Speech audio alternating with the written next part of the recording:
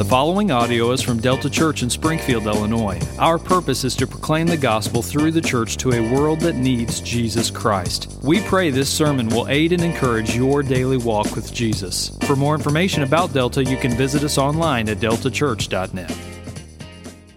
Good morning. Today's passage comes from the book of Mark, chapter 8, verses 22 through 25. If you're looking at the Black Pew Bible, you can find that on page 792. Please stand with me as I read God's word.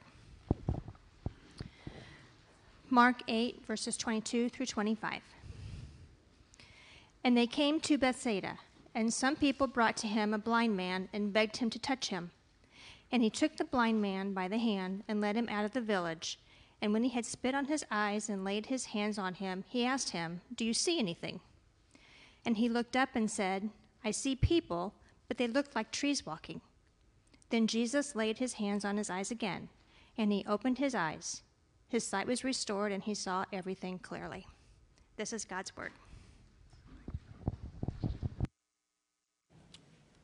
Well, we are trucking right along in our sermon series on talking about the heart of making disciples. We've defined and have sought to have defined what we mean when we talk about making disciples, maturing disciples, and multiplying disciples. Then last week we zeroed in decidedly on this idea of making disciples and then began to lay out a path.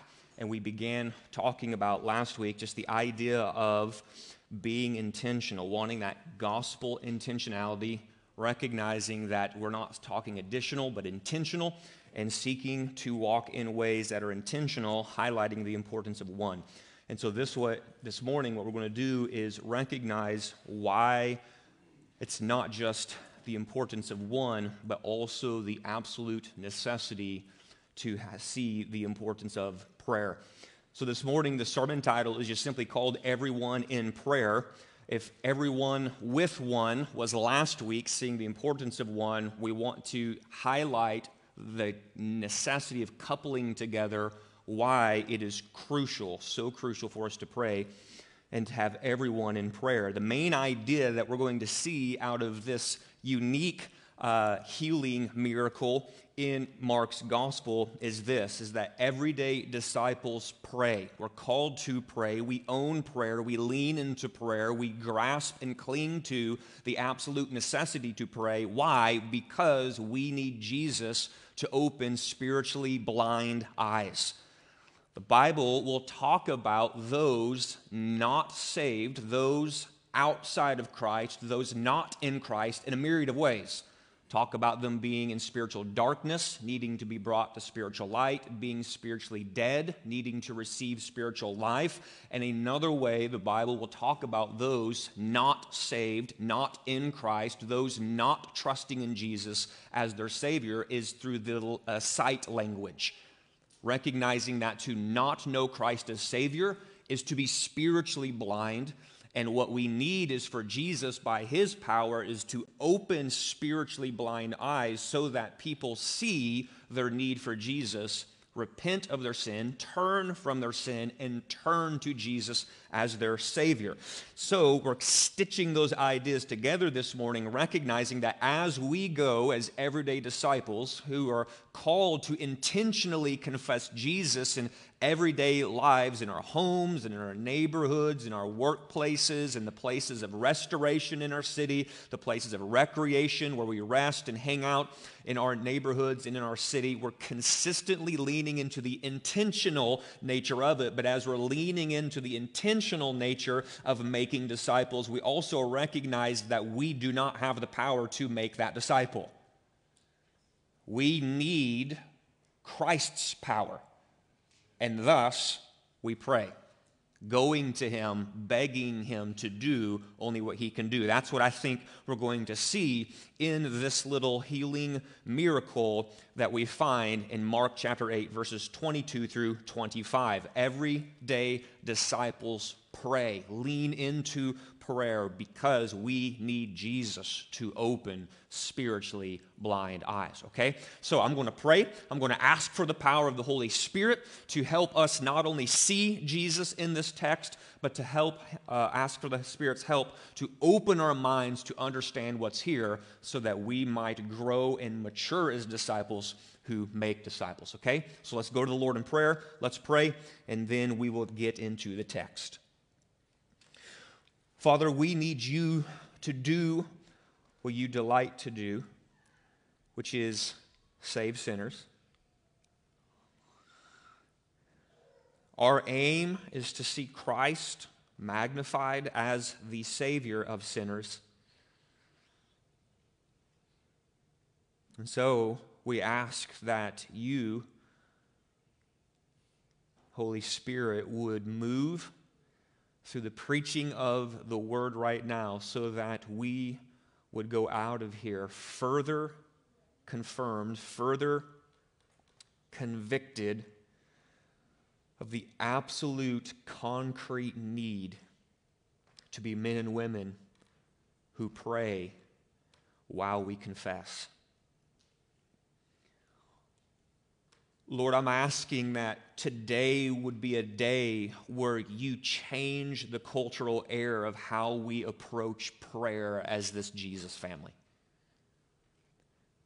That today prayer would move from that thing that we just sort of do by accident when we find ourselves in dire straits to the thing we do because we absolutely need it. As crucial as breath in our lungs is to life, that you would convince us of the absolute crucial nature of prayer in the life of the saints. Lord, concretize this, make it firm, make it a foundation upon which we come to and say we must be a people who are banking the hope of making disciples on Christ's power to open spiritually blind eyes. And thus we pray. Lord, would you start a tidal wave of men and women convinced of this: as a disciple of Jesus, I must pray. Lord, do this through the message today, ultimately, so that the message would land on our hearts in such a way to where Christ would be magnified and faith would come to rest in Him and Him alone. It's in the name of our King I pray these things. Amen.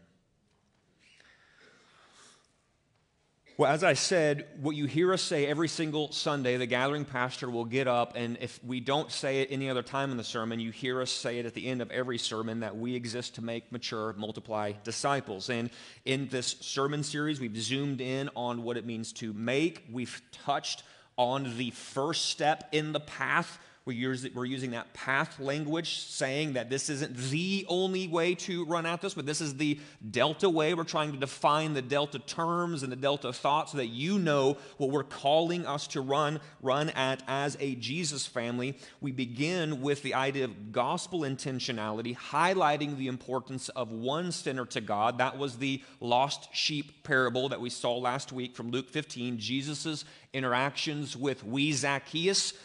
Sycamore tree, Jesus slowed down and sought Zacchaeus. But this morning, we are highlighting again that indispensable step in making disciples, the importance of prayer. Now, the question that I'm seeking to ask this morning and answer this morning from this healing miracle in Mark chapter 8 is this question right here. When it comes to making disciples, why is prayer so important? Like, why do we even need to consider prayer in the pursuit of obedience to Jesus' call to make disciples? Or to ask that question in another way, we could ask it like this: why is it absolutely crucial for everyday disciples to saturate their disciple making with prayer? To saturate it, to drench it, to soak it, to lean into it just as much as we need to breathe and have oxygen, like we say, the process of the breathing in and out nature of making disciples. We have to be men and women of prayer. The answer to these questions has everything to do with our absolute inability to open spiritually blind eyes. You don't have the power. I don't have the power. Any more than someone could walk through the door physically blind, we're not the ones with the power to heal that blindness. Jesus is the one who can, and Jesus is the one who delights to do it, as we are going to see in Mark chapter 8. And so just as that is true, what we need to see is our absolute inability to open spiritually blind eyes. This doesn't stop us in our pursuit of obedience to Jesus when he called us to make disciples. It's just recognizing that the way we go about making disciples, every facet, every aspect of it is continually beckoning us to lean in full dependence upon Jesus. And this idea of prayer is no different. You see, one way the Bible talks about sin-dead sinners is to identify them as spiritually blind, because they don't see their need for Jesus. They don't see their need to have a Savior. They don't see their need to have a Christ or a Lord. Thus, they need Jesus to do only what he can do and open their eyes to see their need for him. So, this is why, as everyday disciples, we must saturate our pursuit of making disciples with prayer. It's because we have no power to open blind eyes. That's the first point this morning, and we see it in verse 22. You and I, the friends of the blind man in this episode, have no power to open blind eyes. In chapter 8, Mark drives this home by giving us ultimately what turns out to be a visual parable. Jesus taught parables, stories that had points to them. And often he'd go around and say, let me tell you this parable. He would use his words to teach a story so that the story would have a spiritual point to it, and we would grasp the spiritual point and apply it to our life. In this episode of Jesus healing the blind man, it's not only a parable with words involved in it, but it is a visual parable. Jesus is going to physically do something in front of the disciples so that they can see Jesus not only healing a blind man, but learn some spiritual truths about this visual parable rolling out before them. It's ultimately a visual parable displaying Jesus' absolute power to turn blindness into sight. So if you look starting in verse 22, we see that Jesus and the disciples are rolling into a town called Bethsaida. And Mark tells us that there were some people in that town, and those people brought to Jesus a blind man, and notice what they do. They begged Jesus to touch their friend. They come in begging Jesus to touch their friend. As Jesus and the disciples arrive in Bethsaida, they are met by a group of people who come to Jesus with a singular request. Their friend is physically blind, and they are desperate for Jesus to give him a healing touch. There's just no doubt that these people have heard of Jesus' compassion. And so his compassion to do this, if you know Mark's gospel, this isn't the first time Jesus has healed somebody. They know what Jesus' heart is for the broken. There's no doubt they know what he is able to do. They know that the compassionate heart of Christ has led him to care for the brokenness in people like their friend. So as Jesus arrives in their town, they make a beeline to Jesus, not only hopeful that Jesus will heal their friend, but also armed with something. They come armed with the full-blown recognition that we are powerless to heal our friend, and we need someone who can heal him if there's any hope for him. You see, there's nothing like coming face to face with your absolute inability to do something that will lead you to search for someone who can do something about your situation. When you have a problem that you cannot fix, and it exposes how unable you are to fix that problem, you go searching for someone who can fix your problem. For some of us, that looks like a bunch of things. Maybe it's, I'm positive I can fix the dishwasher, honey. And then you go and you lay into it, and then it becomes rapidly clear you are completely, absolutely unable to do so. And what do you do in your desperation? Some of us might need to repent because we lift words to the heavens that aren't wholesome. Some of us rapidly learn that we need to call someone who can fix this problem. And for these people, their friend's problem was a blindness they could not fix. They had a need. They had a heart for their friend. They saw their friend's blindness. His blindness wasn't a, well, you know, some people just draw the short end of the stick in life. That wasn't the case. They saw his plight. They saw his need. And their compassion for their friend led them to the place where, on behalf of their friend, their desire to see their friend's blindness healed exposed something in them. It exposed the thing I want, I cannot do. I need to find someone who can do the thing that I can't. And that drives them to run to Jesus. They want their friend to see, but the one thing they want, they can't deliver, and it exposes their absolute inability to bring it about. So what do? They go to Jesus and they sort of hem-haw around, and they just sort of kick. They're like, well, you know, if you want to, maybe. No, it doesn't say that. It says they begged him. It's a unique word in the original language where it's a strong exhortation. They are leaning in with the full force of who they are, begging and pleading with Jesus to act in compassionate kindness toward their friend so that his blindness might be turned to sight. And really, because this is a visual parable, their example of unable to heal blindness, leading them to run to Jesus, is a beautiful picture of what you and I are called to do as everyday disciples who confess Jesus in everyday life. You see, for anyone who's ever shared the gospel with someone, you quickly learn some truths in that episode of sharing the gospel, and those conversations with your neighbor, or those conversations with your children or your coworker, or whatever it might be. The first thing you do is you come quickly to face the reality of spiritual blindness to the claims of Jesus. You're talking to your friend, you're talking to your coworker. You want them to see Jesus. You want them to know eternal life in him. You want them to know of the grace and the mercy and the sweetness of forgiveness found in a Savior who gave his life so that sinners might be saved. You want them to know that, but as you begin to talk to them, it becomes very clear that there's just a measure of spiritual blindness that blinds them to the claims of Jesus. They just sort of walk away going, you know, I don't know that I really care about this Savior.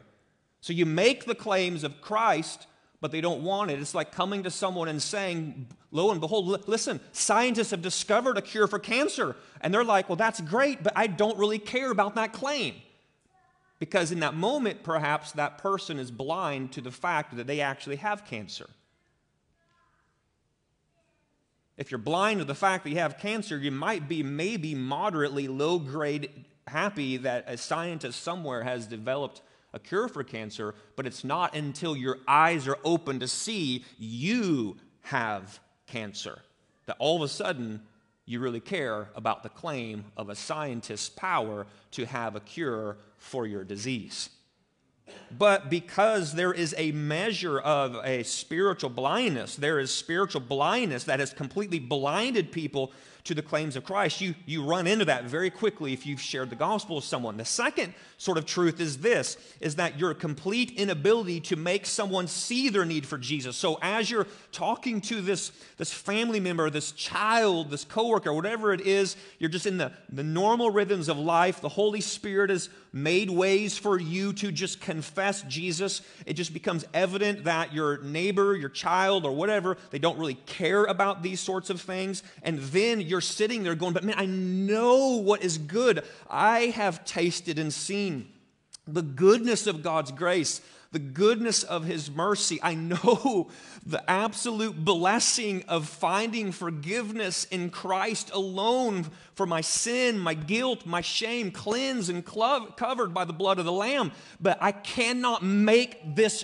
friend want this. Anyone ever been there before?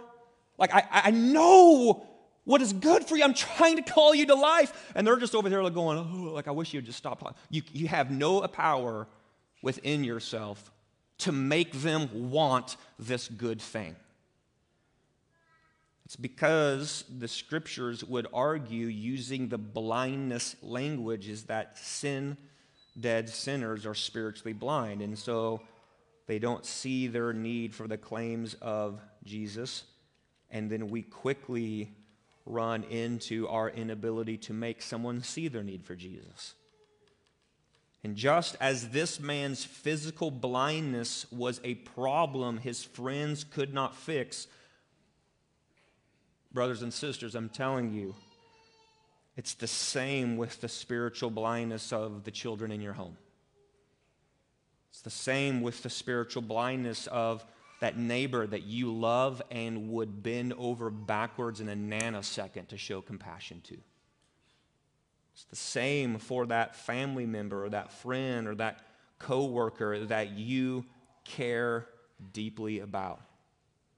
For all our articulation of the gospel, no matter how often we confess Christ, the fact of the matter is that we are doing so to people who are spiritually blind.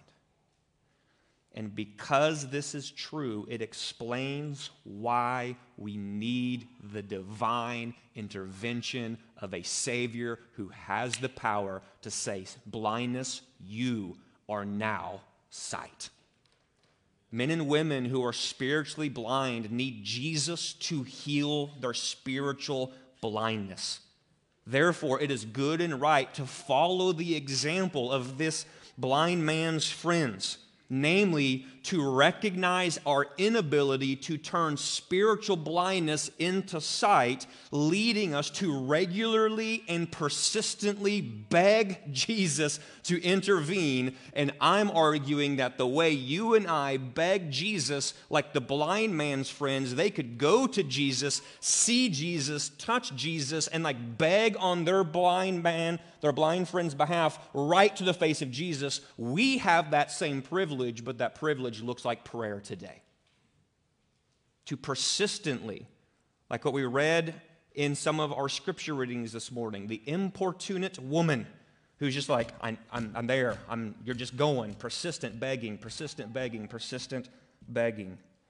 In prayer, Jesus, would you intervene and turn spiritual blindness into spiritual sight? And guess what the good news is? The good news is that when we beg Jesus to intervene, we're not talking to a powerless king. We're not trying to convince him to do something he has no desire to do. To pray in this way, you're actually aligning yourself with the heart of Christ for the lost. And you're coming to him in such a way where you're simply saying, will you come and do the very thing you love to do?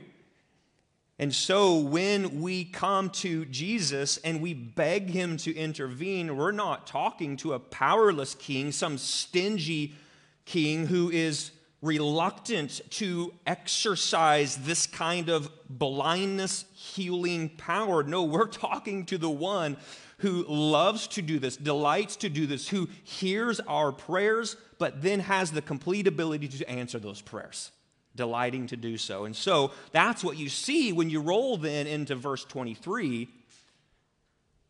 And what we learn is that Mark shows us that while we might have the inability to open blind eyes, Jesus has the power to open blind eyes. That's what you see in verses 23, 24, and 25. In stark contrast to our inability, in stark contrast to the inability of the blind man's friends, we find Jesus' full, complete, absolute ability to turn blindness into sight. Look what Mark writes, starting in verse 23 in your Bible. He says, Jesus took the blind man by the hand and led him out of the village, and when he had spit on his eyes and laid his hands on him, he asked the blind man, "Do you see anything?" And he looked up and said, "I see people, but they look like trees walking." I was listening to this in the car the other day. My son said, if he was blind, how did he know what trees could even look like? I was like, that is a good question.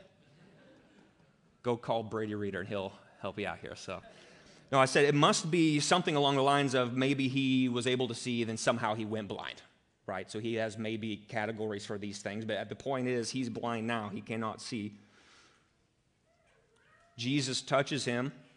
I see people, he says, but they look like trees walking.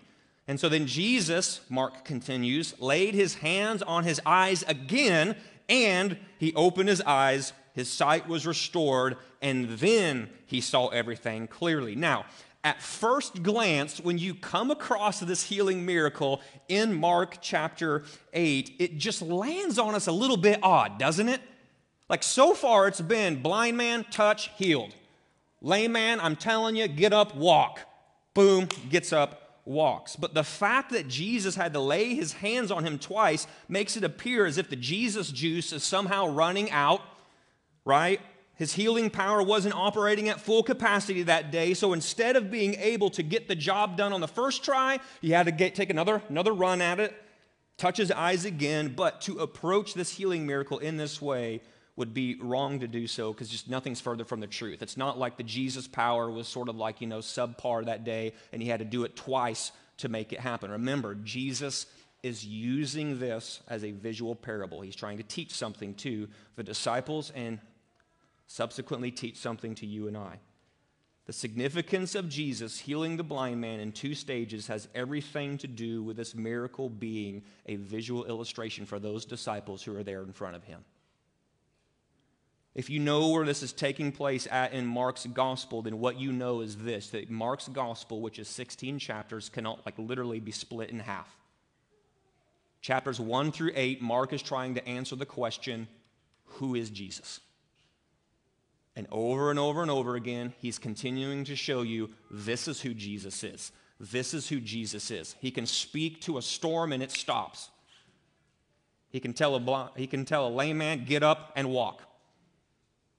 He is the one who can do this. He's the one who can say, your sins are forgiven. This is who Jesus is. The disciples, remember, we argued 2 weeks ago, I'm arguing that their 3-year walk with Jesus was a walk of Jesus making them disciples. Walking with them, moving them along the trajectory of unbelief to full-born belief, saving belief in who Jesus is. And so Jesus has been sowing seeds in their life to help them see that this is who I am. I am the Christ. I am the Messiah. Because if you know your Bible, right on the heels of this healing miracle, Jesus says, who do people say I am?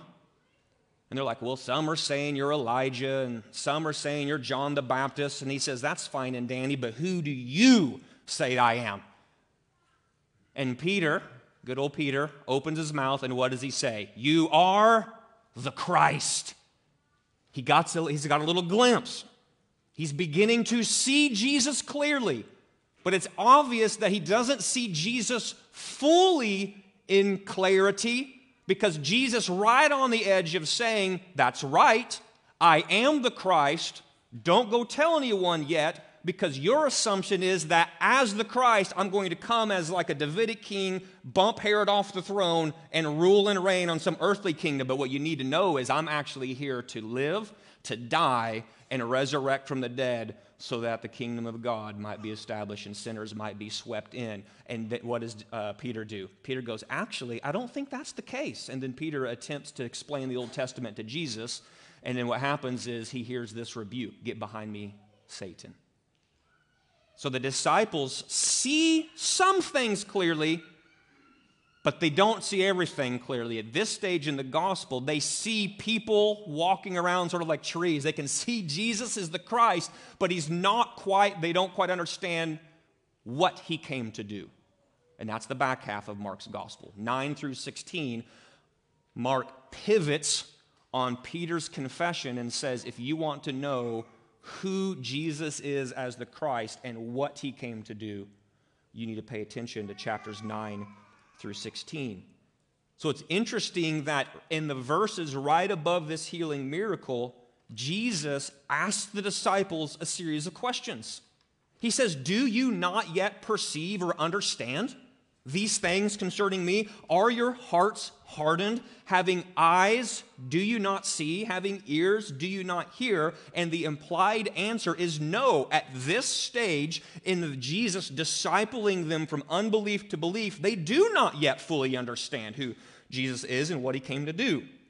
Yes, their hearts are hardened. Yes, they have eyes but do not see. Yes, they have ears but do not hear. So just as Jesus took the blind man in front of him by the hand and led the blind man to the point of seeing everything clearly, so Jesus was now leading the disciples by the hand to help them see clearly just exactly who he is and what he came to do. Now, for some of us, our salvation story is not quite like this. Our salvation story is like the other healing miracles that we see, where a blind man came, a deaf man came, a woman with the issue of blood came, touched Jesus, healed immediately. Some of us, if we had a time of testimony, your salvation story would be the same. Jesus opened my eyes. It was instantaneous. I saw who he is. I know what he came to do. I was a sinner in need of a Savior, and I cast my hope of salvation on him in that moment. Just like Jesus healed others immediately, he healed my spiritual blindness immediately. But I would also imagine, my hunch is that some others of us would come up into this time of testimony and say our spiritual blindness was healed gradually like the blind man from Bethsaida. Some of us would come up and say it was a long haul of someone loving me enough to come alongside me and walk with me along that very slow journey from unbelief to belief as Jesus slowly and gradually, sort of like the blind man from Bethsaida, opened my eyes and I began to see little things about Christ clearly. I began to see little things about who he is clearly. I began to see what he came to do as the Savior who was going to die on the cross, bear the full wrath of God for sin, and in my place condemned he stood, so that if I came to him and placed my faith in him as my only hope of salvation, I might know that salvation. My story was a lot like the Bethsaida blind man. My guess is that some of us would be there, yeah? Less instantaneous, more in stages. That's where the disciples are at. That's where some of us have been. And maybe you're here this morning and you're like, I think that might be where I'm at. The point that Jesus is making and the point we need to see is that Jesus alone has the power to make the blind see, and that's why we pray, right? Whether it was an instantaneous kind of thing where like you just share the gospel once with your coworker and they repent and believe and you're like, okay, like boom, Christ has the power to do that. But then also it just might be those slow seeds that you're just sowing into the life of that child or that coworker or that neighbor or that friend as Jesus slowly brings them to. The point is, whether it's the instantaneous or whether it's the more Bethsaidian kind of way, who is the one doing it? It is the Lord Jesus Christ exercising his power. That's the one who's doing it. Friends, this is what you and I need to see this morning. The spiritual parallels of this physical healing are meant to be observed and then applied to the everyday life of us everyday disciples, recognizing that we are called to be beggars.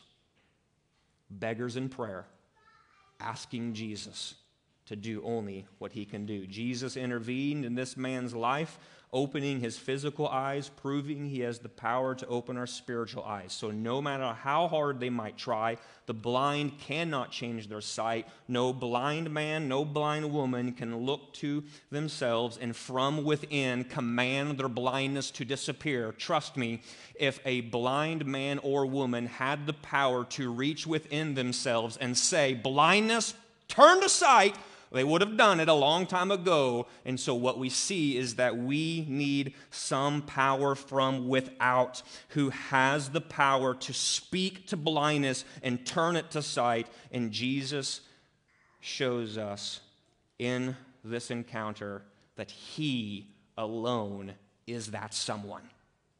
He alone is that someone.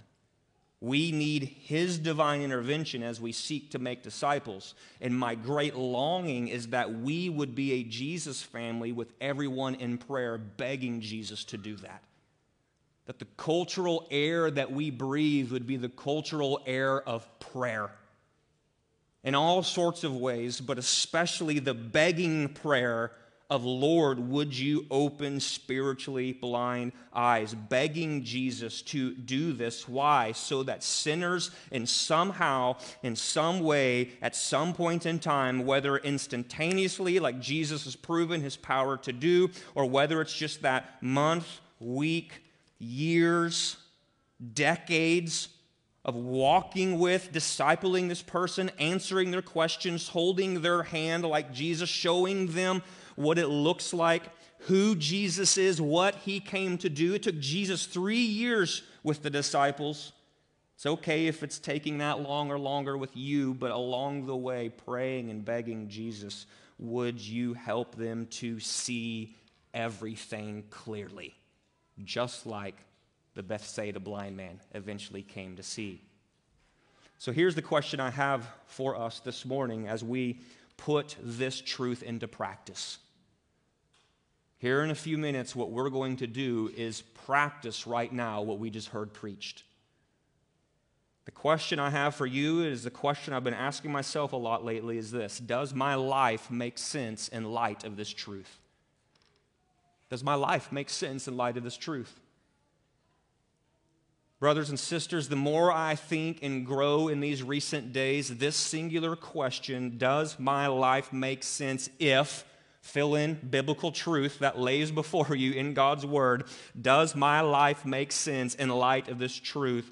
This singular question challenges me to fight to align my actions with what I believe.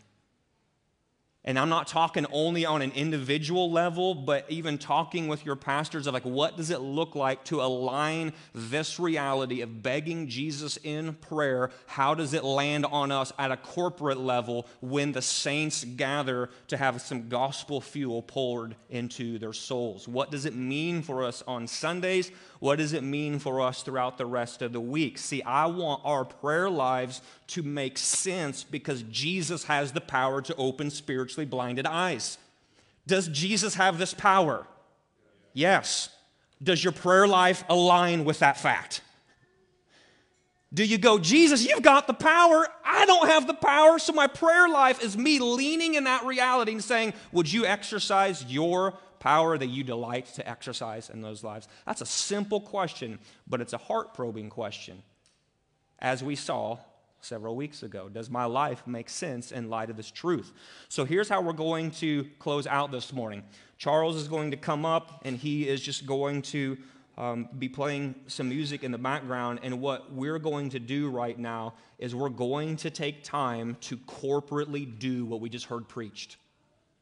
We're going to do this right now. We're going to line our lives for at least 5 minutes or so to say, let's make our corporate lives as the Delta Jesus people align with the truth that we've just heard preached this morning. We're going to ask Jesus to open spiritually blind eyes so that as opportunities come for us to confess Jesus to our children this week, to confess Jesus to our neighbors this week, to confess Jesus to our family and our friends and our coworkers this week, they will see their need for Him, and then not to grow weary of doing good, recognizing that it might be a 3-year journey like the disciples. It might be a 5-year, a 10-year, a 20-year, A lifetime journey of consistently, persistently begging Jesus to do these things.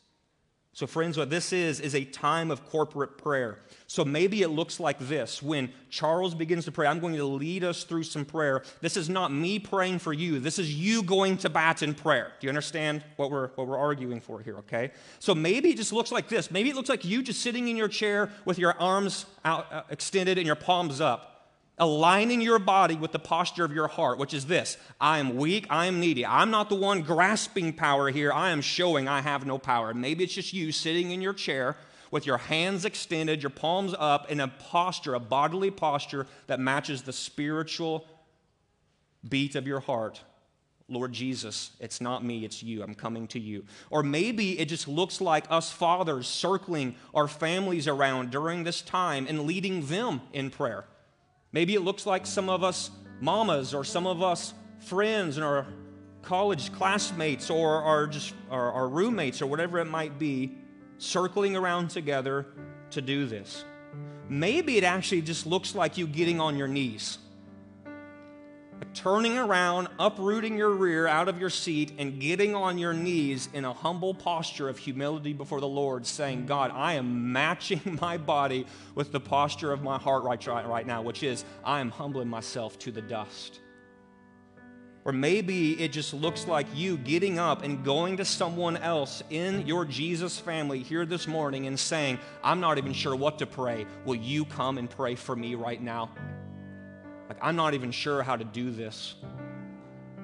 Will you do this on my behalf? See, whatever it takes right now, my encouragement is that we would walk in obedience to whatever the Spirit is leading us to do. So let's let our lives make sense as we beg Jesus to open our spiritually blinded eyes. I would encourage you to begin to do this now. Whatever Jesus is leading you to do, arms open, on your knees. Fathers, begin to grab your children. If you're an unbeliever here this morning, maybe you're like, well, what am I supposed to be doing right now? Like, I feel more like the Bethsaida blind man in this instance. I'm not even quite sure. Am I supposed to be doing this? Here's what I would encourage you to wrestle with right now. Just ask the question, has Jesus opened my spiritually blinded eyes right now? And maybe that's the conversation you have with Jesus for the next couple of minutes. And ask him to do that. Lord, I'm not even sure how to go about this. Like, I feel like I'm sort of maybe beginning to see people like trees. You know, I'm sort of seeing you clearly, but I need some help. So, Lord Jesus, would you open my spiritually blind eyes? Saints, go to the Lord in prayer. Speak your prayers out loud. Lift your hands. Get on your knees. It is okay to bombard heaven with your prayers right now.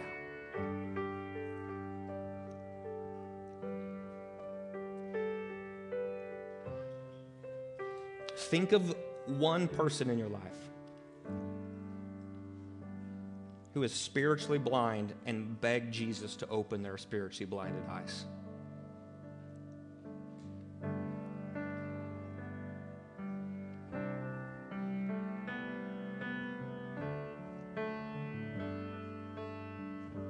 Ask Jesus to heal their spiritual blindness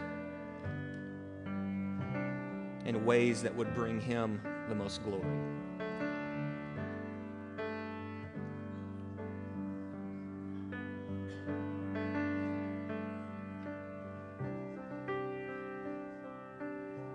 Ask Jesus to grant you opportunities to be like the blind man's friends who brought them to Jesus. What are ways, Jesus, that I can bring my child to you?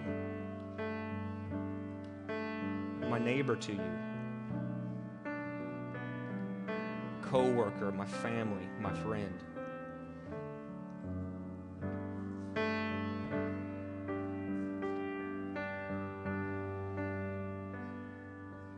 Ask Jesus, what is the next step in doing this for my life? Is it just a coffee? Is it just hanging out? Is it just going to a ball game? What is it, Lord Jesus? Would you make this clear so I can obey?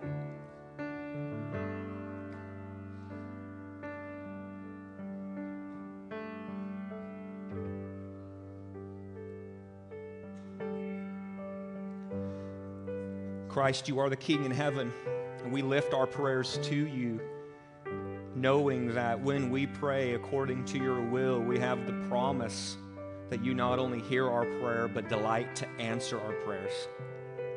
And so, Jesus, I'm asking you right now, would you do what you've shown that you love to do, which is to heal blindness? Would you open the spiritually blinded eyes of those whom you're placing on our hearts right now? And would we just walk away saying, I don't know this, but I'm convinced to the very roots of my soul that begging you persistently to open the spiritual blind eyes of